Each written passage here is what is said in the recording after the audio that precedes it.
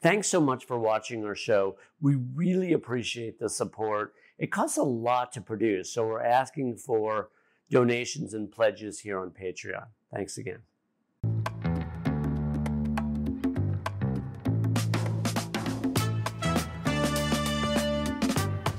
Welcome to See It and Feel It with Dr. Brett. And I'm Dr. Brett, and we're back with my Thai wife, Chanakarn Jang. Hi. Oh, you remember my surname. Hi, everyone. Hey, good to see you. Good to see you. So last time we did this, people really enjoyed her. And I asked her a lot of questions about her.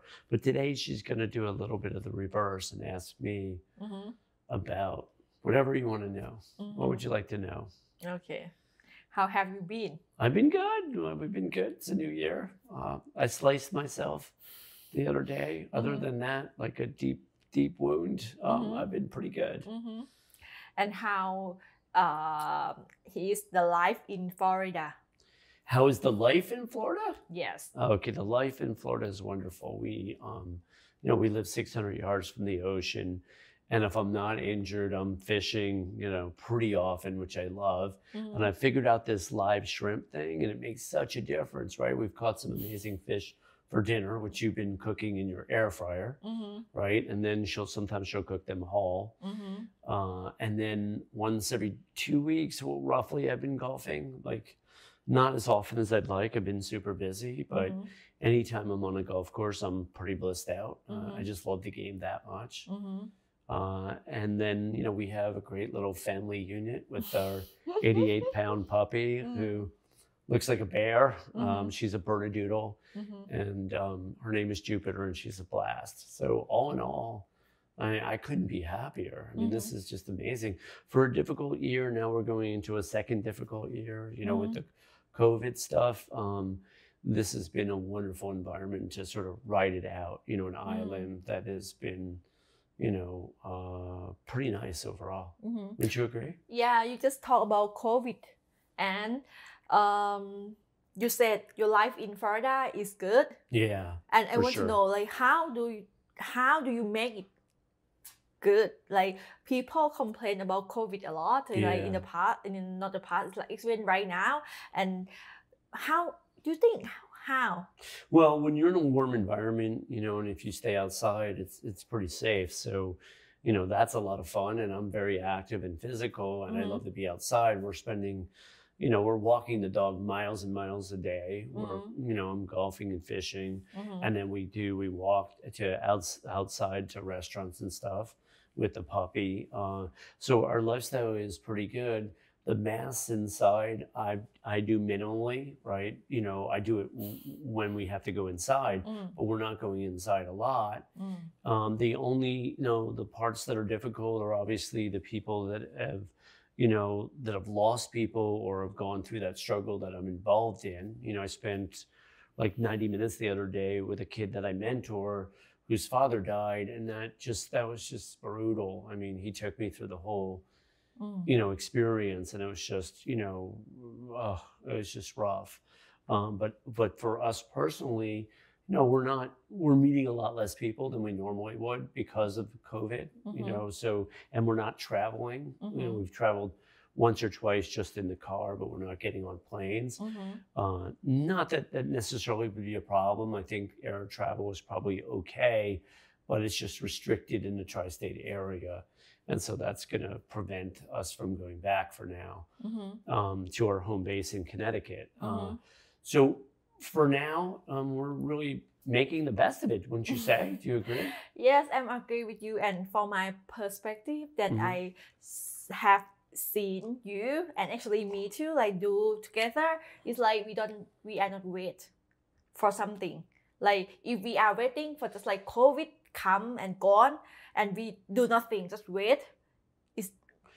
So we're not waiting, in other words, to live, right? We don't live that way. We don't live to wait, right? Like we live as much as possibly each and every day, right? We've been doing that since we met. So yes, I'm always like connecting with new people. Like I don't think you realize how many new people I talk to. I realize Like on the phone, like Yeah. through LinkedIn? Yes. Okay, cool. That's awesome. Yeah. Because people find me and then they want, free advice and stuff. And I give away, I give away a percentage of my time Yeah. to kids that want some guidance. So I'm always connecting with new people. Yeah. And then even we've made, new friends even in COVID. People that have been really safe and everything. It's been great. Yeah. So. Yeah, I like this idea because like we don't like let the time fly. It's just do something, like do something. You don't just not like expect for something that not come yet, but you make something, you use something that you have, right? Yeah, absolutely. I mean, but the time flies anyway. Yeah, time flies no matter what. Rela pan by rela mark, as I say it. ใช่ค่ะ Chai ka. So in time flies in any expression here, but Thai in particular. It goes amazingly fast, doesn't it? Like, we just celebrated a couple weeks ago our 3-year anniversary. We met 3 years ago on a blind date in Bangkok, and we went out to dinner for sushi. My wife treated, and it was amazing. It was awesome. It's normal. Right? Yeah, it's normal. But that was a really nice dinner, didn't you think? Like, because we went to a place where the sushi is super fresh and everything. Yeah. Although I did catch a yellow jack, not a jack crevalle, a yellow jack, and it's the kind of fish that tastes amazing sushi, right? Yeah. My wife made it sushi style, and we ate it raw, and that was fabulous, right? Actually, we caught 2 of those. So yeah. For I noticed that you always have activity, and for some people they don't do anything much, just like watching Netflix or like sleep or like do nothing. It's not wrong, but I feel like why? You do a lot of things. Well, I like to say yes to life, right? This is something, like someone the other day, we passed friends when we were walking by in our little peninsula, and they're like, we should get together. And I go, well, we always say yes, right? To people that are fun or interesting, we say yes. And then if they're, people that are not fun or interesting, we try it once, right? You don't know until you try it. So you try not everything once, but a lot of things once. And then as you get older, I think one of my Dr. Brett philosophies here is, if it's no fun, you don't do it a second time, right? So it's like, if we have a good time, we'll do it again, right? And if it's not fun, then we pass. But saying yes to life, I think, is a wonderful way to live, and being sort of open-minded and having an open perspective and an open attitude. I think it's an amazing way to live. Yeah, I like this idea of you that like say yes for life, like, because for me, I have something that sometimes I don't want to do it. I don't want to meet friends. I don't want to. People that I just know it, and I don't want to get out from my comfort zone. But since I know you, and you always like encourage me like to do something, okay, just say yes, just go. And let's see. You've made a couple Thai friends since you've been here. When we lived in the desert last year, you made a whole bunch of friends. You went to community college. This year's been more difficult with COVID. She has a bachelor's degree in Thailand, but here in America, you have to start over. And so she went to community college to learn English and made a whole bunch of friends last year. And then this year, we're sort of jammed in COVID. So we're going to wait until September, but then you'll go back. And I just push her to experience, right? To make new friends and have new experiences, because the people that she meets tend to be pretty awesome in general.